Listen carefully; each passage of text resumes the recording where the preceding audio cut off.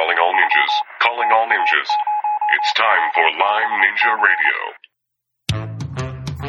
Radio. Today on Lyme Ninja Radio. So many things are going up dramatically. You know, like the opioid epidemic, which I think is due to too much pain. And people have a lot of pain in their joints because the joints are loaded with collagen that has tons of glycine in it.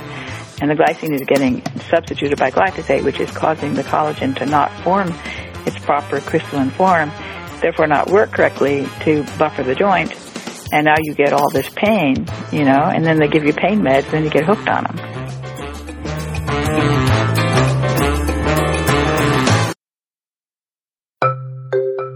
This podcast is sponsored by the Lyme Ninja Symptom Tracker.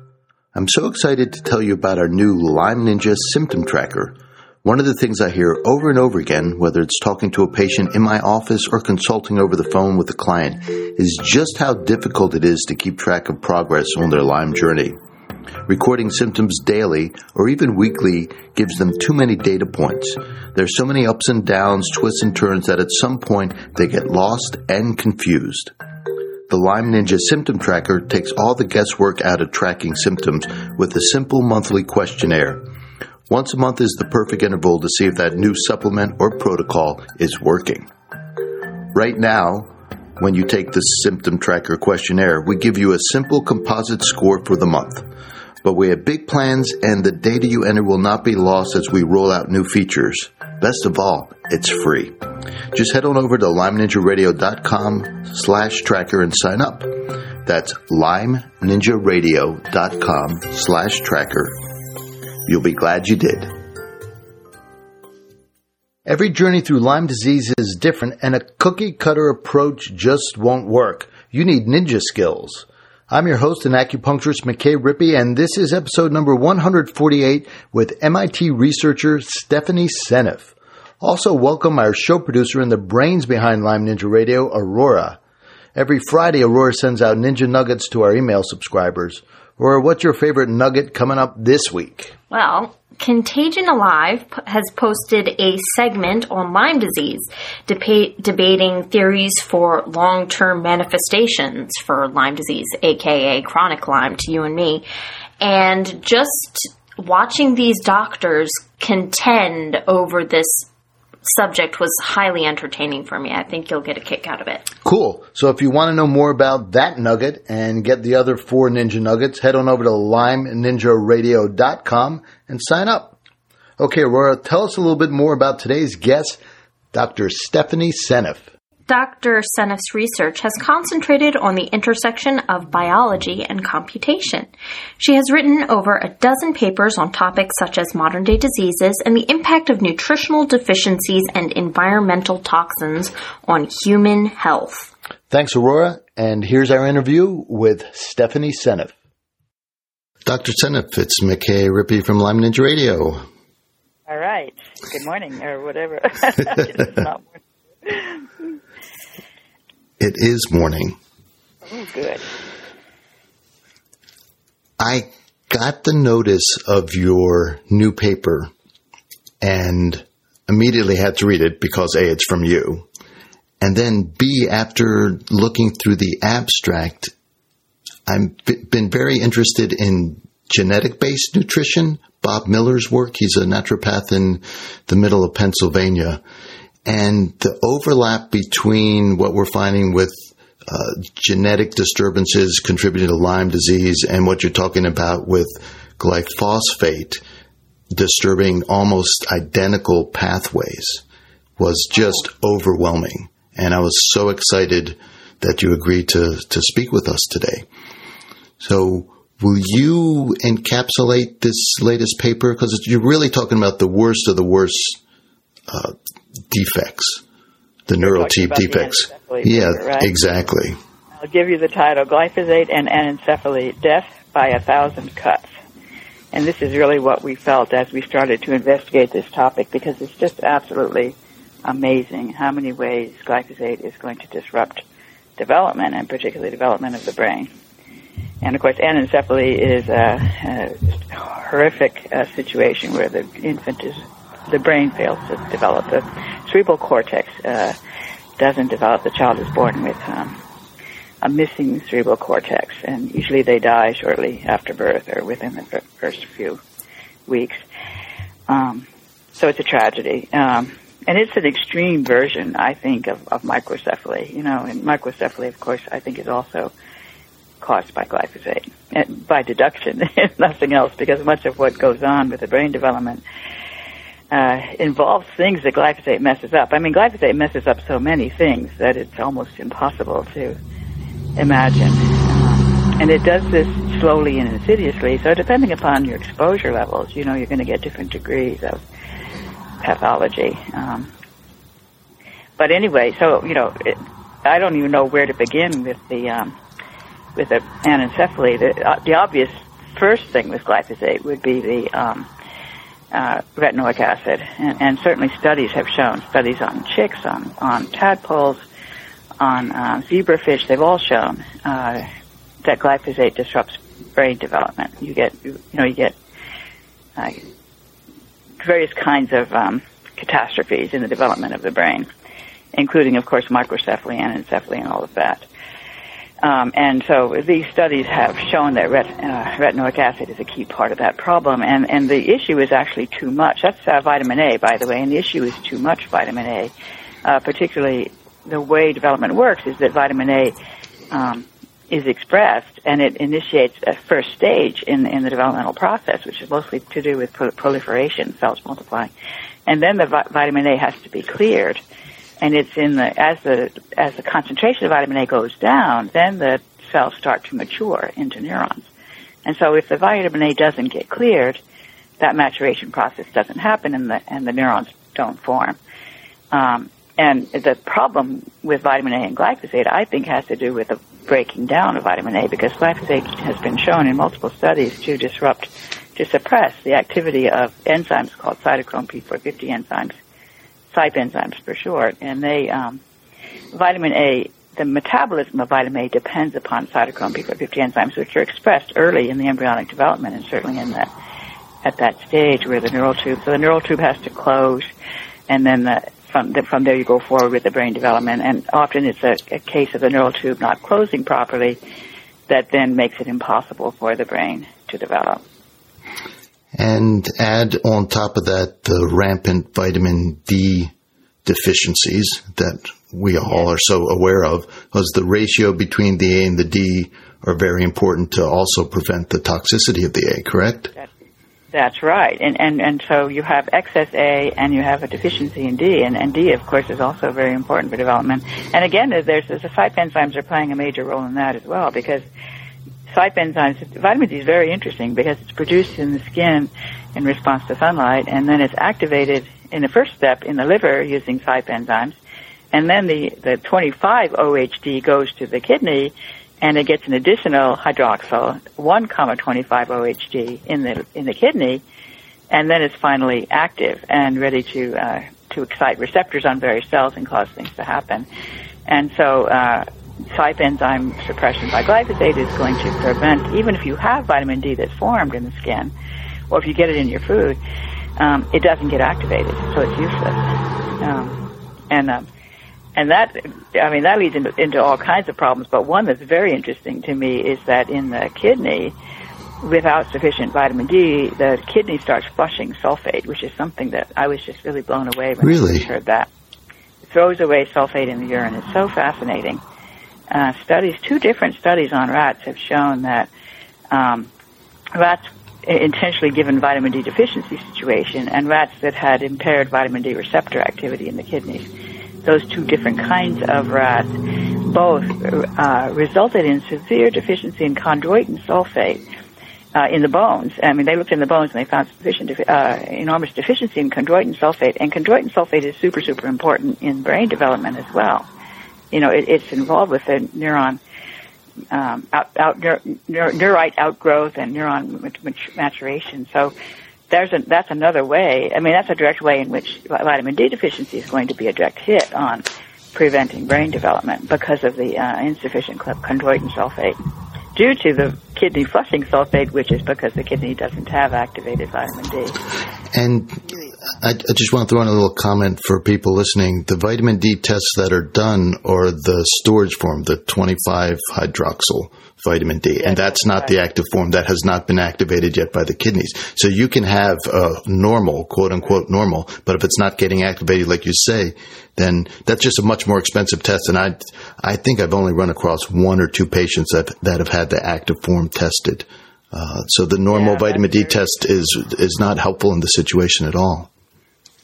Right, you don't know whether the kidney's being, and of course glyphosate does show up in the kidney, and it's been killing the kidneys of agricultural workers in Middle America. You probably know about the epidemic in kidney failure among young agricultural workers among the sugarcane. Do you know about this? Don't. I'm not up on that, so why don't you fill us in? I'm working on a paper on that right now. It's very exciting, and it's just so clear that glyphosate is the key reason for this failure. And others have thought so too. I mean, papers have been written proposing that glyphosate is the problem. People hesitate to say that because they think glyphosate is safe. This is what really annoys me. Many times they'll ignore glyphosate as part of the story, even though it's screaming at them, you know? Mm-hmm. But this kidney failure is so clear. These the sugarcane is sprayed with glyphosate shortly before the harvest, and then it's burned the day before the harvest.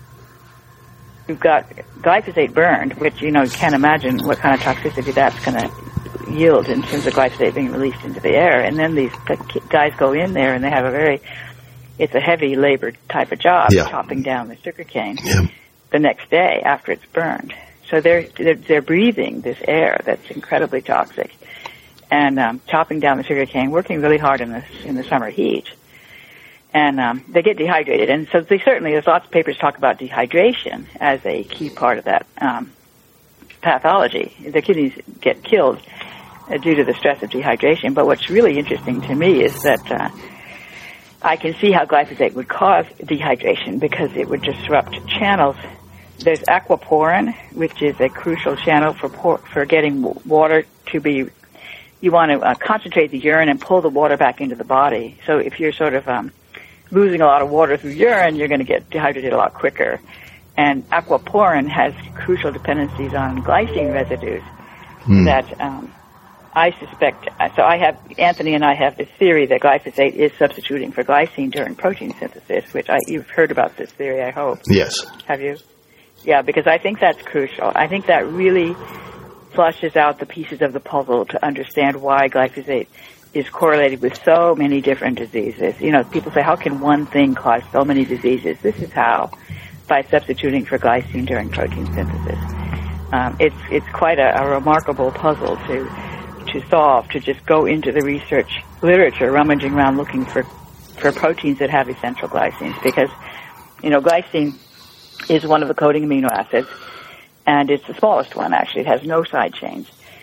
And it is used by many proteins in specific spots for essential tasks, in part because it's so tiny, especially in places where you need flexibility, like a channel to open and close a channel, that sort of thing, and which aquaporin certainly needs. And so if aquaporin gets glycine swapped out for something else, it gets killed. It can't work anymore. And that means your urine doesn't get concentrated, and you basically waste a lot of water. And the same thing will happen with your sweat, so you won't be able to pull the water back in to the body from the skin. So you sweat a lot, and then you're just losing water even faster than you would normally in the summer heat. So, it just makes that dehydration that much worse once you start messing up the aquaporin. Right, and in addition to I just heard an interesting factoid on the kidneys and recycling of salt, that during a day, just kind of normal activity, the kidneys are recycling 3.5 cups of salt. And it's the most energy-intensive of the functions of the kidney. And this is a new book. I forget the researcher who just come out on a book on salt, and that was one of the things in his research that he uncovered. And then, so back to the glycine too, which is critical. And one thing, glycine is used in the formation of glutathione, and that's one thing most of the Lyme people are very familiar with, because many of them either taking glutathione or have had IV glutathione. But without the glycine, the glutathione's not going to be properly made, so it's not going to be as effective. This is what I think, and this is actually really exciting, because we have a lot of talk about glutathione deficiency. Certainly it's associated with autism, which is something I've studied a lot. And And it has 3 amino acids. Glutathione is a tripeptide, 3 amino acids, and one of them is glycine. And so if that glycine gets substituted by glyphosate, then that glutathione is just not going to work at all the way it's supposed to. And my suspicion is that that explains why an enzyme called gamma-glutamyl-transpeptidase has been going up in our its level in the blood has been rising over time in our population over the past 2 decades. It's been steadily going up. This enzyme breaks apart glutathione into its component amino acids. Oh, no kidding. And that's because it's busted. So what I think is happening is that the cell is able to recognize that this glutathione is broken, and it expresses this enzyme that will break it apart, and we have to make it again because we didn't do it right. And recycle it, yeah. Yeah, this is how proteins are. I mean, protein synthesis is so fascinating because that's when we first started looking into this idea of glyphosate substituting for glycine. You know, we started researching protein synthesis, and it turns out that it's a sloppy process. Unlike DNA synthesis, and when you copy DNA, there's a lot of checkpoints where they can notice it is screwed up and sort of back up and do it again, you know, as you're making it. Whereas the proteins are just basically spilled right out, you know, sort of in a hurry, like you're just kind of rushing through the job to get it done, and you make mistakes. So lots of mistakes are made during protein synthesis, and many of them don't matter. So it's sort of like you wait until the protein folds, and if it folds correctly and seems to be working, there's facilities to check it out after it's produced, after the whole protein is produced.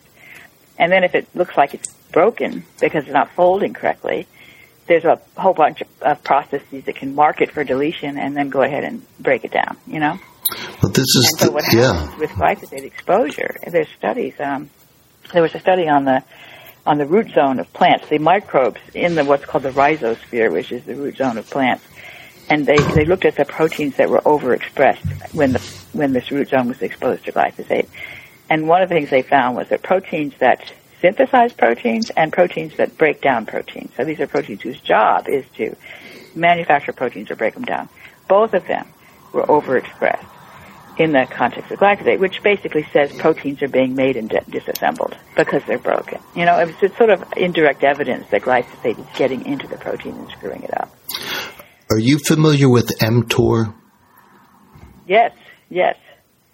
mTOR is interesting, isn't it? And you'll have to probably, I know that, let's see, is it nitric oxide stimulates mTOR synthesis? You know, I don't know on the front end what in the broad spectrum, what stimulates it is essentially protein intake. So it's part of the construction phase of the protein. So when the body has enough, so when insulin is high, mTOR is high, and it's roughly analogous, and it probably has a lot more functions than that, but roughly analogous to insulin levels going up when we eat sugar. So the mTOR levels go up when we eat protein to create, it's the building phase that you're talking about. And yes, it's sloppy. So then what's supposed to happen is this mTOR gets down-regulated so the body can then, exactly what you're talking about, clean up all these proteins that weren't folded correctly. And what's happening in a lot of people is the mTOR, because either they're eating very frequently or high protein diets or whatever, or other stress factors, that the mTOR never comes back down. So the autophagy stage never gets fully implemented. Right. Yes, you're reminding me. And I remember I was deep into mTOR at one point, but I haven't refreshed my memory recently. But absolutely, I was quite fascinated by that. And one thing that's going on with mTOR being overexpressed is that the machinery that actually breaks down debris is busted. Yes. And this is one thing that I'm discovering about glyphosate, especially in my study of the kidney failure problem. Really, really interesting, because it turns out chloride channels are, all of the chloride channels have essential glycines. And I found a lovely paper that said if you swap out that glycine, that particular glycine at that place where the chloride comes in, so the chloride channel is going to pump chloride across a membrane. And when the chloride tries to go in, it's negatively charged, right? So if you replace that glycine with a negatively charged amino acid, then it busts the molecule. The chloride can't get in because the negative, it's like magnets turned the wrong way, that you know, the two negative charges push each other apart. The chloride can't get in. And glyphosate is a negatively charged amino acid. So if glyphosate swaps in for the glycine in the chloride channel at that spot, it's going to wreck it. And I think this has a lot to do, I mean, this explains a lot of the kidney failure issues that we're seeing in these guys in Central America, but it also explains an impaired ability to acidify the endosome. So, when you take garbage in, like if you're trying to clear oxidized or glycated cholesterol, for example, the LDL particles, you try to take the LDL particle in, your cell takes it in and pinches off a piece of the membrane and makes this little organelle called an endosome. It's really fascinating. It kind of grabs stuff outside and brings it into this cavity and then breaks it off, like a little cave that it forms in the membrane, and then it breaks it off inside the cell, so it becomes a little round lipid particle called an endosome with stuff inside it that needs to be broken down. And then that endosome goes through a procedure where it pumps in hydrogen, it pumps in protons to make itself very acidic, and turns into something called a lysosome when it gets sufficiently acidic. But it has to pump chloride as well in order to do that. It uses chloride as kind of a buffering for the proton. So when that chloride channel is busted by glyphosate, the endosome cannot convert itself into a lysosome, and therefore you can't digest the debris. And worse than that, there are many membrane receptors that come in with the endosome. There's like, for example, vitamin D binding protein. Very, very important. Vitamin D binding protein binds to vitamin D outside the cell, and then two of them partner up and come inside in this endosome. And then when the endosome matures into a lysosome, the acidic environment actually disengages the binding protein from the vitamin D, breaks them apart, and now the binding protein can go back to the membrane and pick up another vitamin D molecule, and the vitamin D can then be activated by the cytochrome P450 enzyme. So both the breaking apart of the binding protein from vitamin D and the activation of vitamin D are busted by glyphosate. So vitamin D doesn't have a chance if there's glyphosate around. That's interesting. One of the supplements that I've been using recently is it's various minerals, and basically you mix it with water and it loosens the hydrogen bonds with the oxygen. So it makes a little bit of hydrogen, which is positively charged, available. I've been hearing about hydrogen therapy, and Yep. That's one thing I know Dr. McCullough is very excited about. And I'm fascinated by that because there's actually microbes in the gut that produce hydrogen. Yes. And hydrogen is now, they're recognizing it's a signaling gas. I always thought of the hydrogen as sort of inert and uninteresting, and so I haven't really studied it very much. And I think that may be true of most chemists, that they haven't really looked at hydrogen hard enough to understand what it actually does in the body.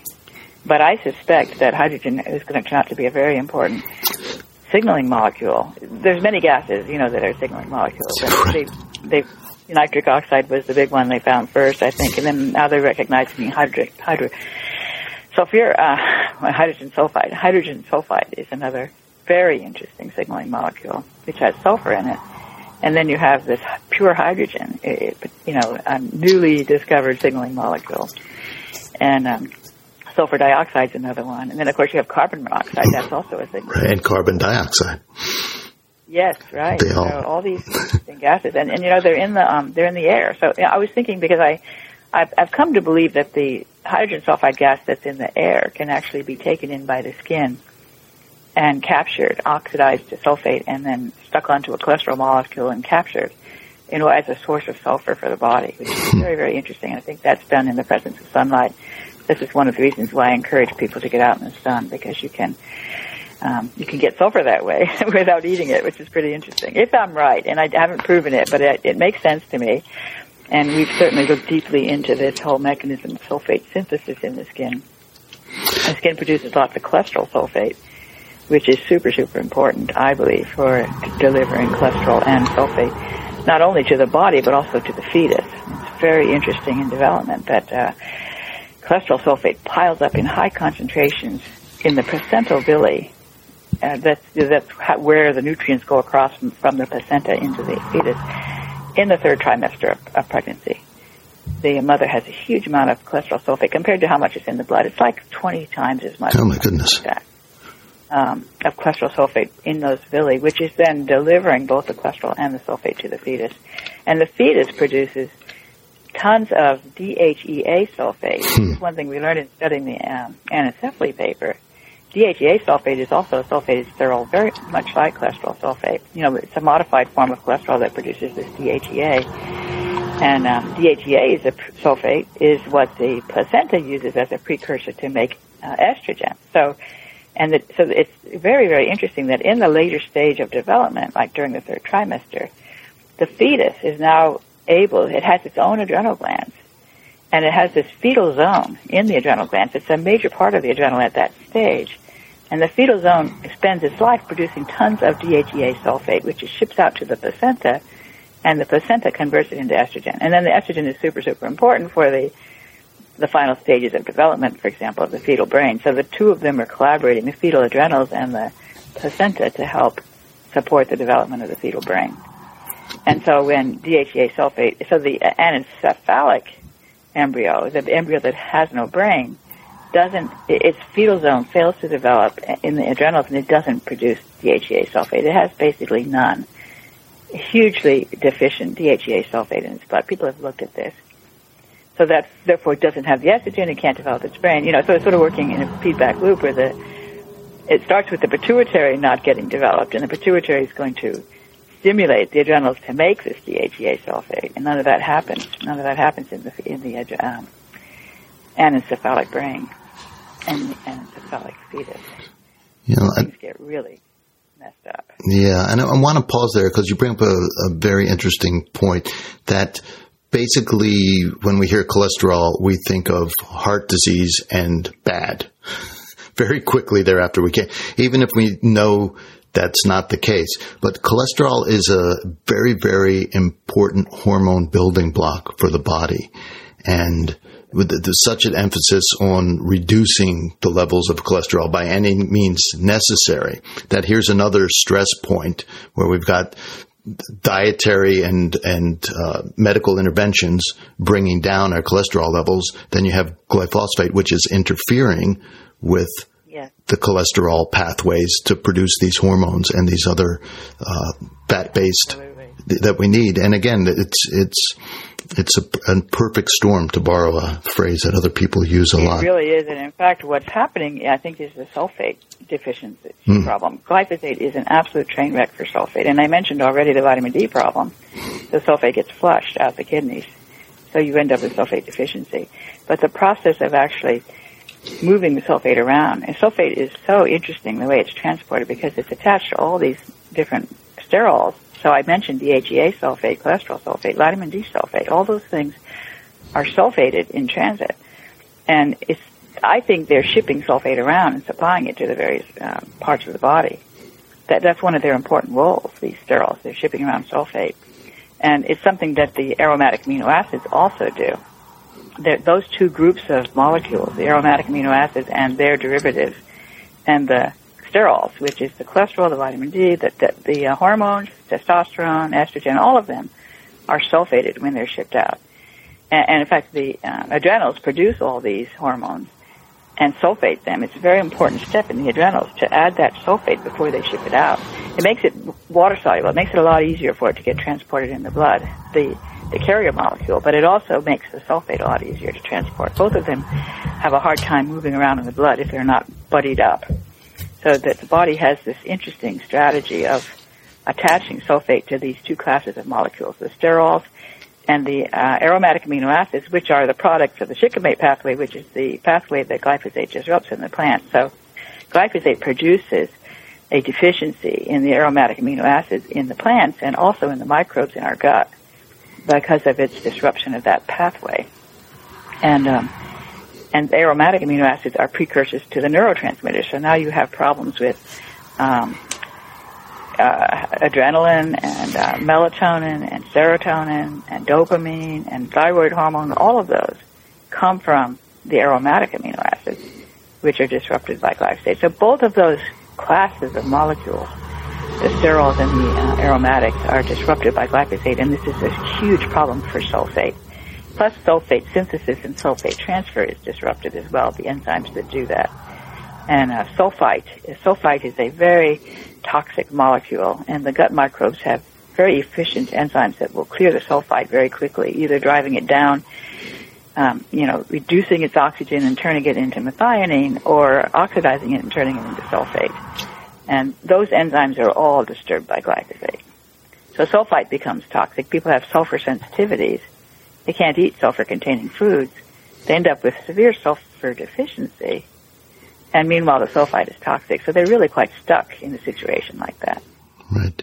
And the conversion of sulfite to sulfate requires B12, and that's one of the vitamins that glyphosate chelates from the body. You have a lovely panel table in your paper that kind of lists some of these minerals and vitamins that are chelated. So how does the glyphosate chelate these?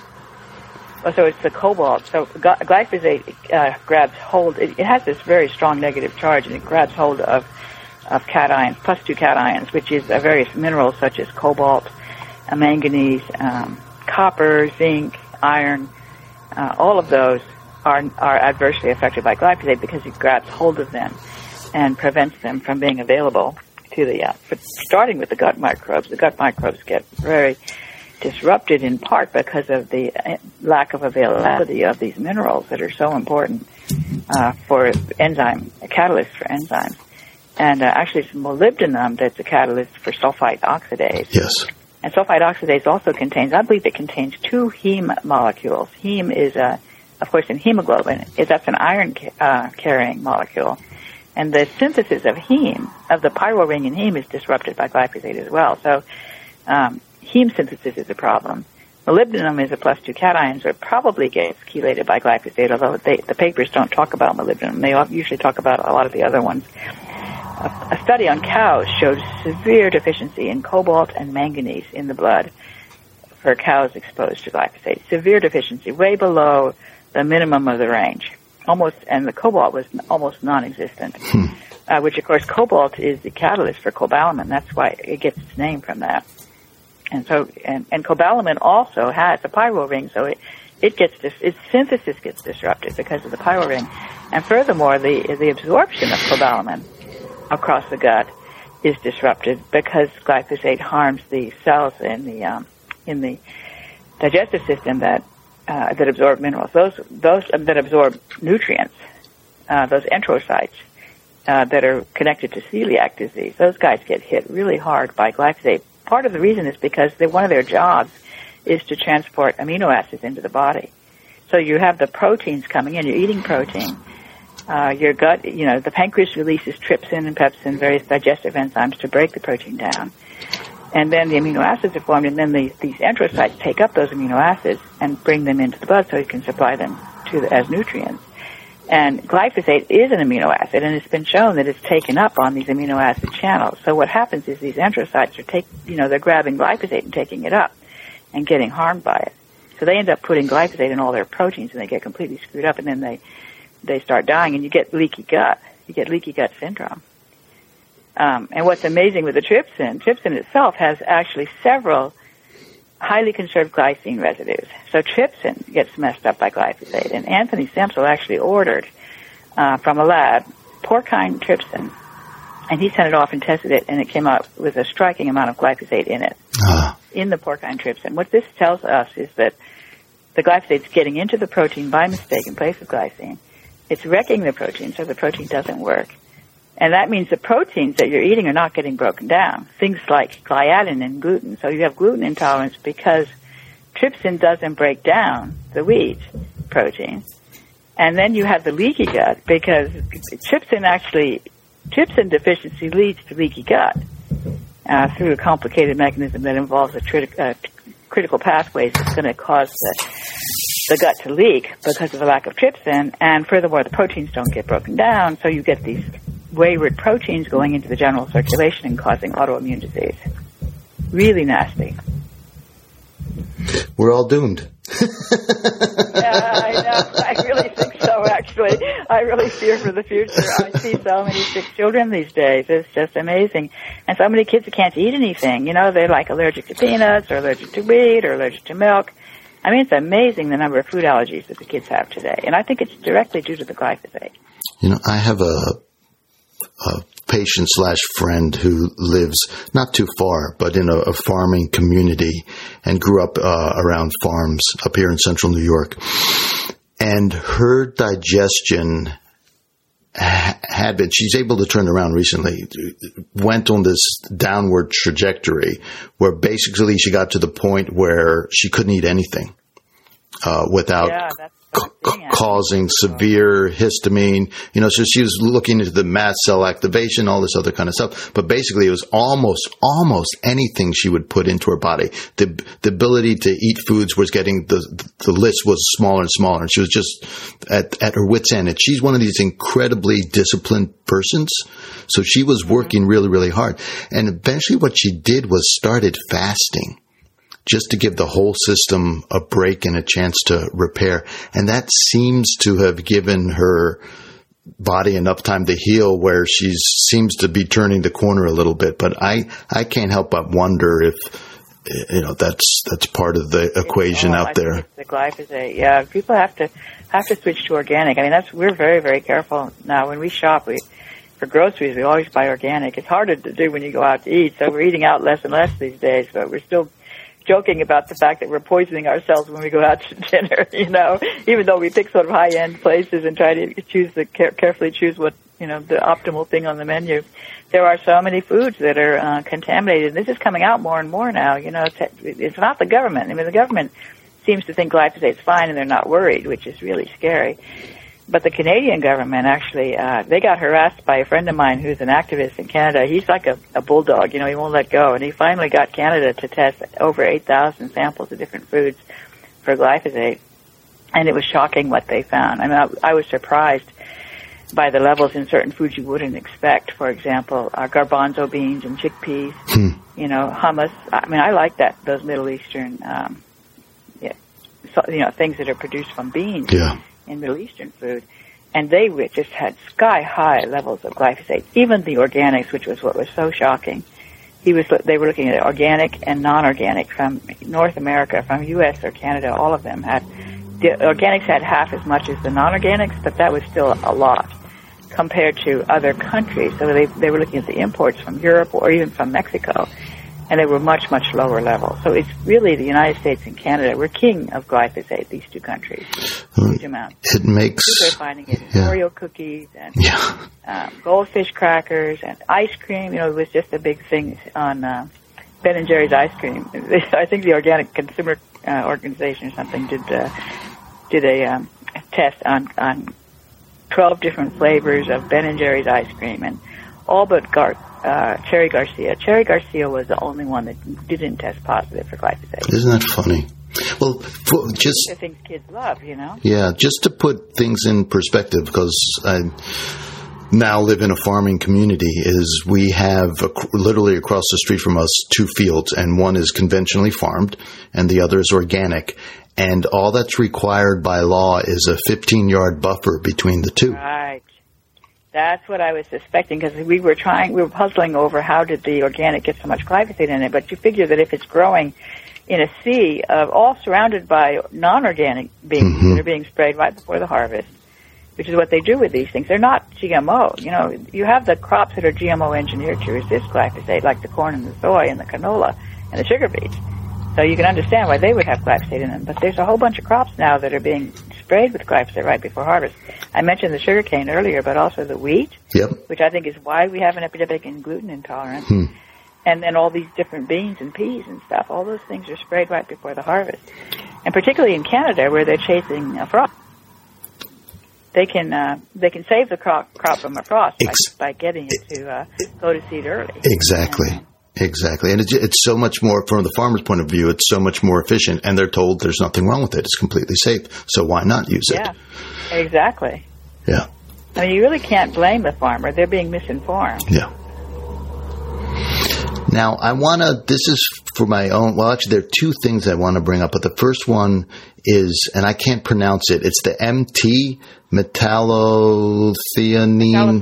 Metallothioneine. Yes, that's so interesting. And this was something I learned when I wrote the anencephaly paper, was zinc. Zinc turns out to be really important for protecting from glyphosate.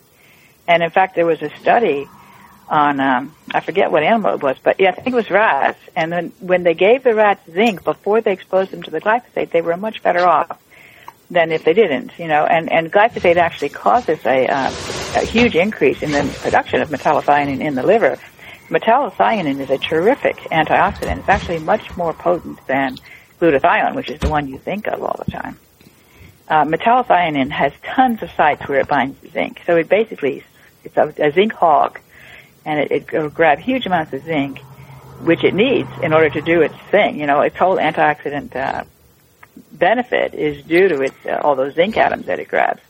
So what happens is that when you are exposed to a toxin like glyphosate, and there's a lot of other toxins that will have the same effect, the liver makes a lot of this metallothionein. It grabs all the zinc, and it'll actually cause zinc deficiency elsewhere in the body because the metallothionein is hogging all the zinc. It's really fascinating. I learned all of that just when I started doing this anencephaly paper. And what got my attention was that the metallothionein is very active against the hydroxyl radicals. Yes, that's right. Which is OH. Right here, 340-fold higher. The rate constant for reactions of hydroxyl radicals with MT is about 340-fold higher than that with glutathione. 340 times as effective. Isn't that amazing? It is amazing. And what we see with some of the sickest people with Lyme disease, and probably other, is, and then you go back to, so the iron, the Fenton reaction in the body. So if the iron's not being properly used, and we've got some of these sulfur, the cysteine not being properly utilized because of a glycine problem with glutathione, then you've got this extra cysteine. It's reacting with the iron and with copper and producing these hydroxyl radicals. And that's so interesting. And if you're deficient with zinc or the MT is not working properly, all of a sudden glutathione will work some with the hydroxyl radicals. But that's why we're using the hydrogen water, the quote-unquote hydrogen water. I see. That's interesting. That's a really good point. And I have here, right here, I'm just checking this paper, that MT has a sequence called MSCCGG-NCGCS. There's 3 glycines in this particular sequence that is crucial for the activity of metallothionein. So again, you put some glyphosates in there, it's not going to work. And it just doesn't work at all. Isn't that fascinating? That is truly amazing. It's really fun. If anyone wants to play this game, they can do it. Just go search for conserved glycine, and find different proteins. This is what I've done, and just gather a list. And you find a protein, you say, oh, that explains diabetes, and oh, that explains Alzheimer's. I mean, it's just amazing. You just find the protein. Oh, of course, then that's why they have Alzheimer's. It's like you explain everything that way. It's so perfect. Yeah, it's amazing. And what I recently went after nitric oxide. And I'm amazed because that also showed up in your paper and produced particularly the inducible nitric oxide. And I think, so much damage, I think, occurs when the inducible nitric oxide cycle doesn't shut back down again. And instead of turning on for a few days, it's turned on for a few weeks. I totally agree. And the reason is really because there is so much of an overgrowth of these pathogens in the gut. Mm-hmm. You need the iNOS actually as a defense against the pathogens. That's a response to infection.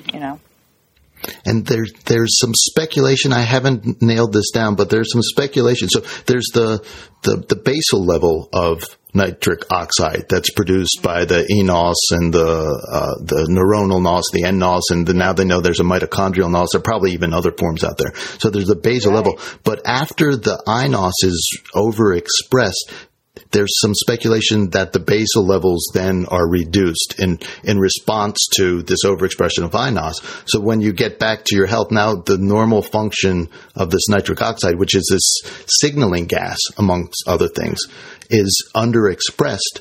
And that gets into a lot of the autophagy things and the growing, the repairing of tissue.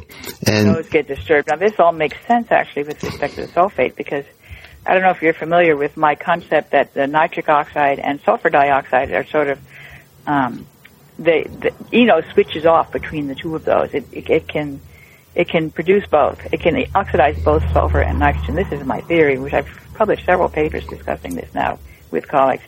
eNOS is a magical molecule, a very complicated molecule, by the way, with lots of complicated regulatory processes going on with it.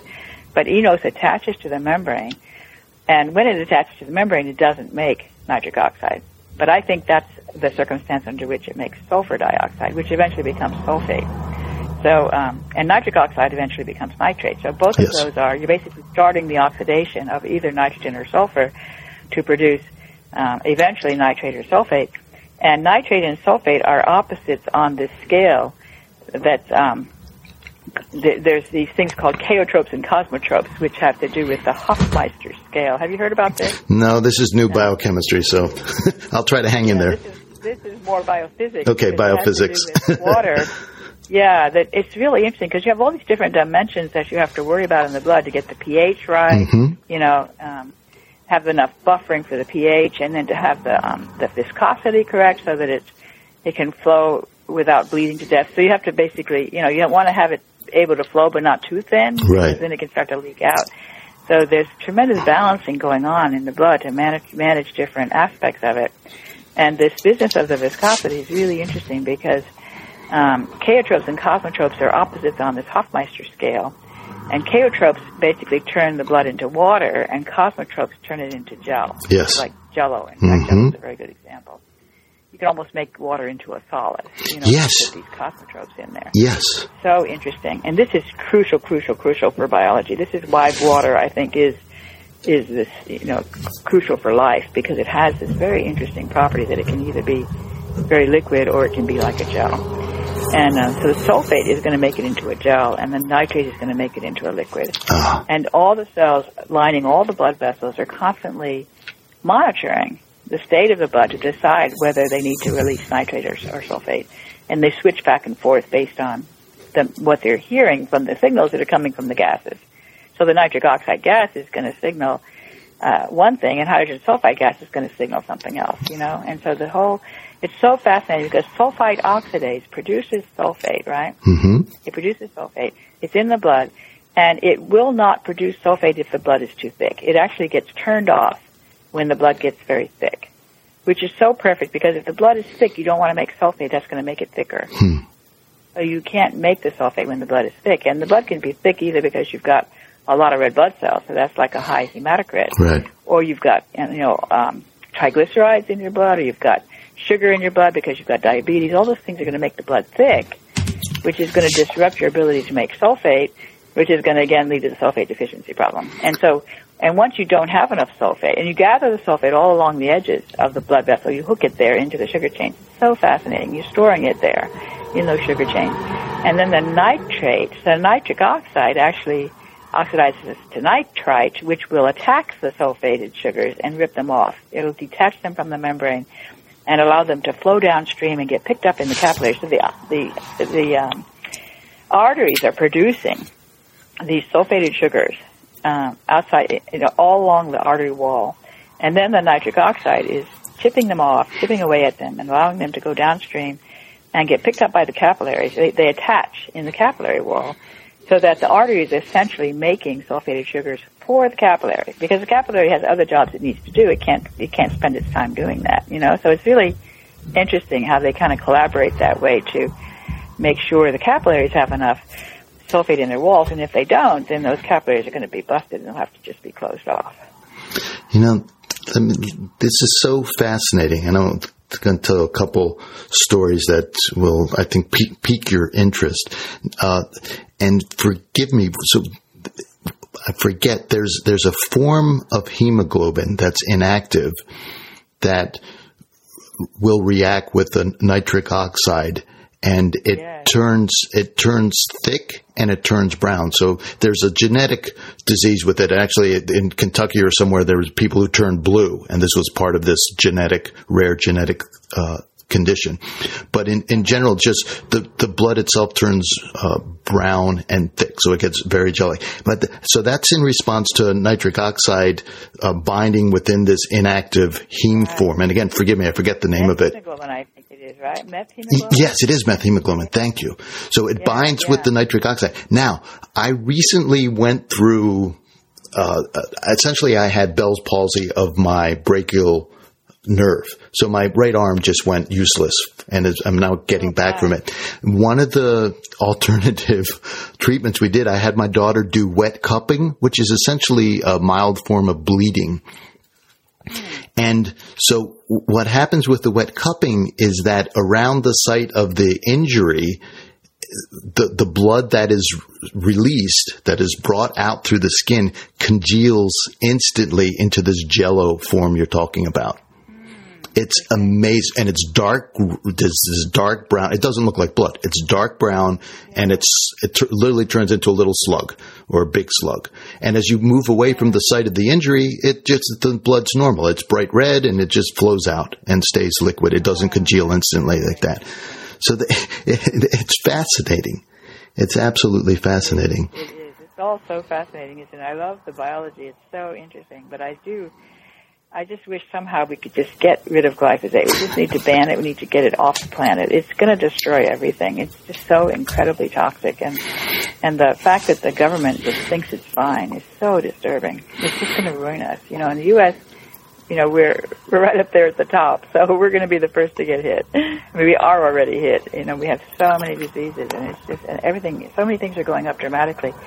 Like the, opioid epidemic, which I think is due to too much pain, and people have a lot of pain in their joints because the joints are loaded with collagen that has tons of glycine in it, and the glycine is getting substituted by glyphosate, which is causing the collagen to not form its proper crystalline form, therefore not work correctly to buffer the joint, and now you get all this pain, and then they give you pain meds, and then you get hooked on them.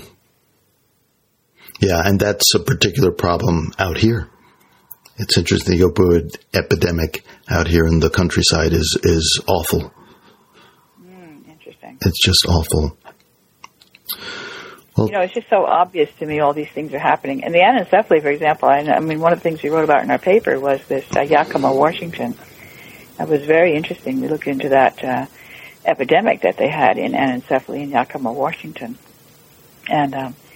And when you investigate, you find out that they had a big problem with weeds growing in the waterways of the Yakima River.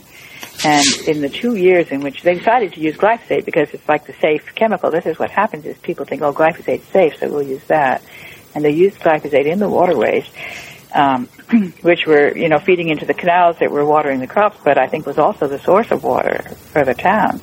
So the drinking water came from there, I believe, as well. And the 2 years in which they used the most glyphosate were the 2 years when they had the highest levels of anencephaly showing up among the infants.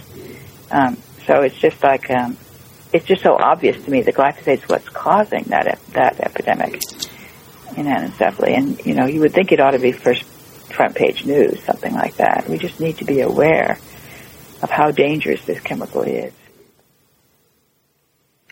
Eat organic. Absolutely. It makes such a difference. And you had mentioned this person that you knew who was fasting, and I have a friend too who was really sick with rheumatoid. She had basically arthritis from psoriatic arthritis. Yeah. And just absolutely miserable. And she could tell that, she was trying to eliminate certain foods and nothing was helping. And then she finally decided to just stop eating altogether. And I think she didn't eat for like 3 days. And her symptoms improved dramatically over those 3 days. So then she knew it was something in the food. Yeah. Yeah. So then she switched to organic at that point. And then after 3 months, she was much better.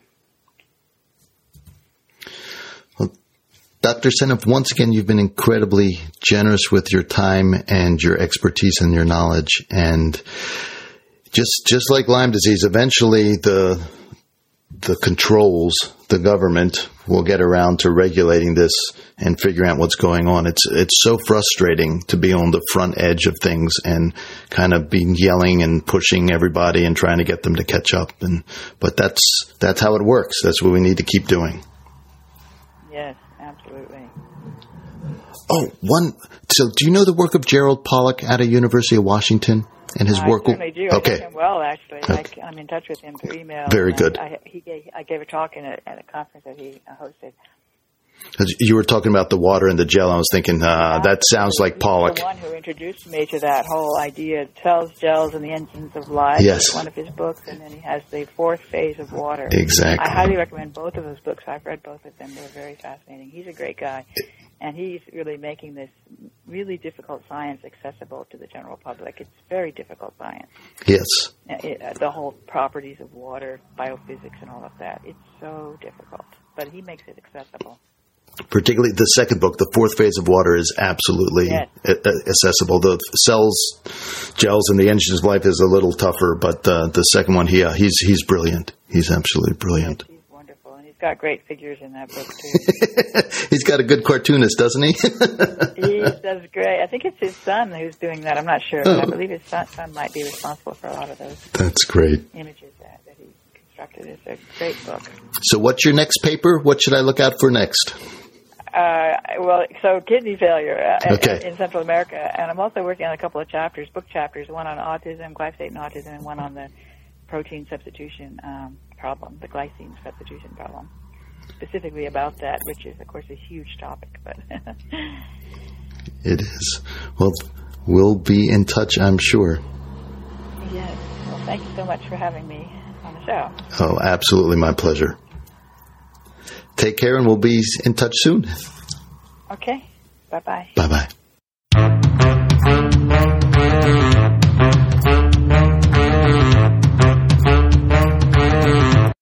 This was a great interview, and listening to you and Stephanie talk. Dr. Seneff. Dr. Seneff, excuse me. She's very casual about that, but she's done so much work. I really have a ton of respect for her. And in this case, I think the doctor just, she's a PhD, right? Yeah. She's that kind of doctor. Yeah. She's a thinking doctor. She earned it. I believe she has. Yeah. Several times over. Dr. Seneff, your conversation with Dr. Seneff actually reminded me of a conversation that I had recently with our neighbor, Mr. Brubaker, the organic dairy Mennonite farmer. That's a mouthful. Yeah, it is. And it's all true. Yeah. He is our neighbor. He's a Mennonite. Well, he's actually retired. His son has taken over the farm. Yeah. But he's still around. We love having him around. Yes, and he started doing organic practices in the 70s. And I was chatting with him the other day, and he was saying the first years of his farming career, he did everything by the book. He did everything the Princeton Review said to do until his first son was born.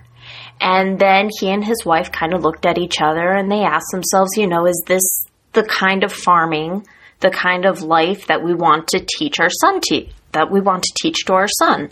And that's when he made the switch over to organic farming. That's an amazing story. There's enough evidence that I think we should be skeptical about glyphosate and not just spread it around like water. I think there's some use to it. It has increased crop yield tremendously, but it's being used now in addition to just keeping the weeds down. It's using to help harvest the crop as well. So it's being sprayed on everything, whether it's a GMO crop or not. And, it's just how much is enough? How much is too much? Right? There's a quote in the medical communities that the poison is dose specific. So you can die from water toxicity if you drink too much water and thin out your electrolytes. So everything is toxic. The question is how much? And have we put too much Roundup in our systems? That's the question, not whether is it toxic 100% or not. I mean, some things we know 100% are toxic, like a Twinkie. Just kidding, you Twinkie lovers out there, don't send hate mail. It's probably a soul food. All right. And just as a reminder, last week's episode was a repeat of episode number 73 with Dr. Seneff. We'll probably have her on again. She's just such a wealth of knowledge, and her digging into the biology, the deep biology of what's going on here, I think shed light on not only what's going on with glyphosate and the replacing of glycine within the systems in the body, but then how it affects these other systems. So she reminds me so much of Bob Miller and his work with the methyl genetic research, and we've interviewed him several times. So they're absolutely on parallel interlocking tracks there. Okay. Aurora, thanks so much for your work this week. And as you longtime Lyme Ninjas know, this podcast would not be complete unless we left you with The Lyme Ninja Fact of the Day. Did you know that the sun needs special glasses to look at a ninja?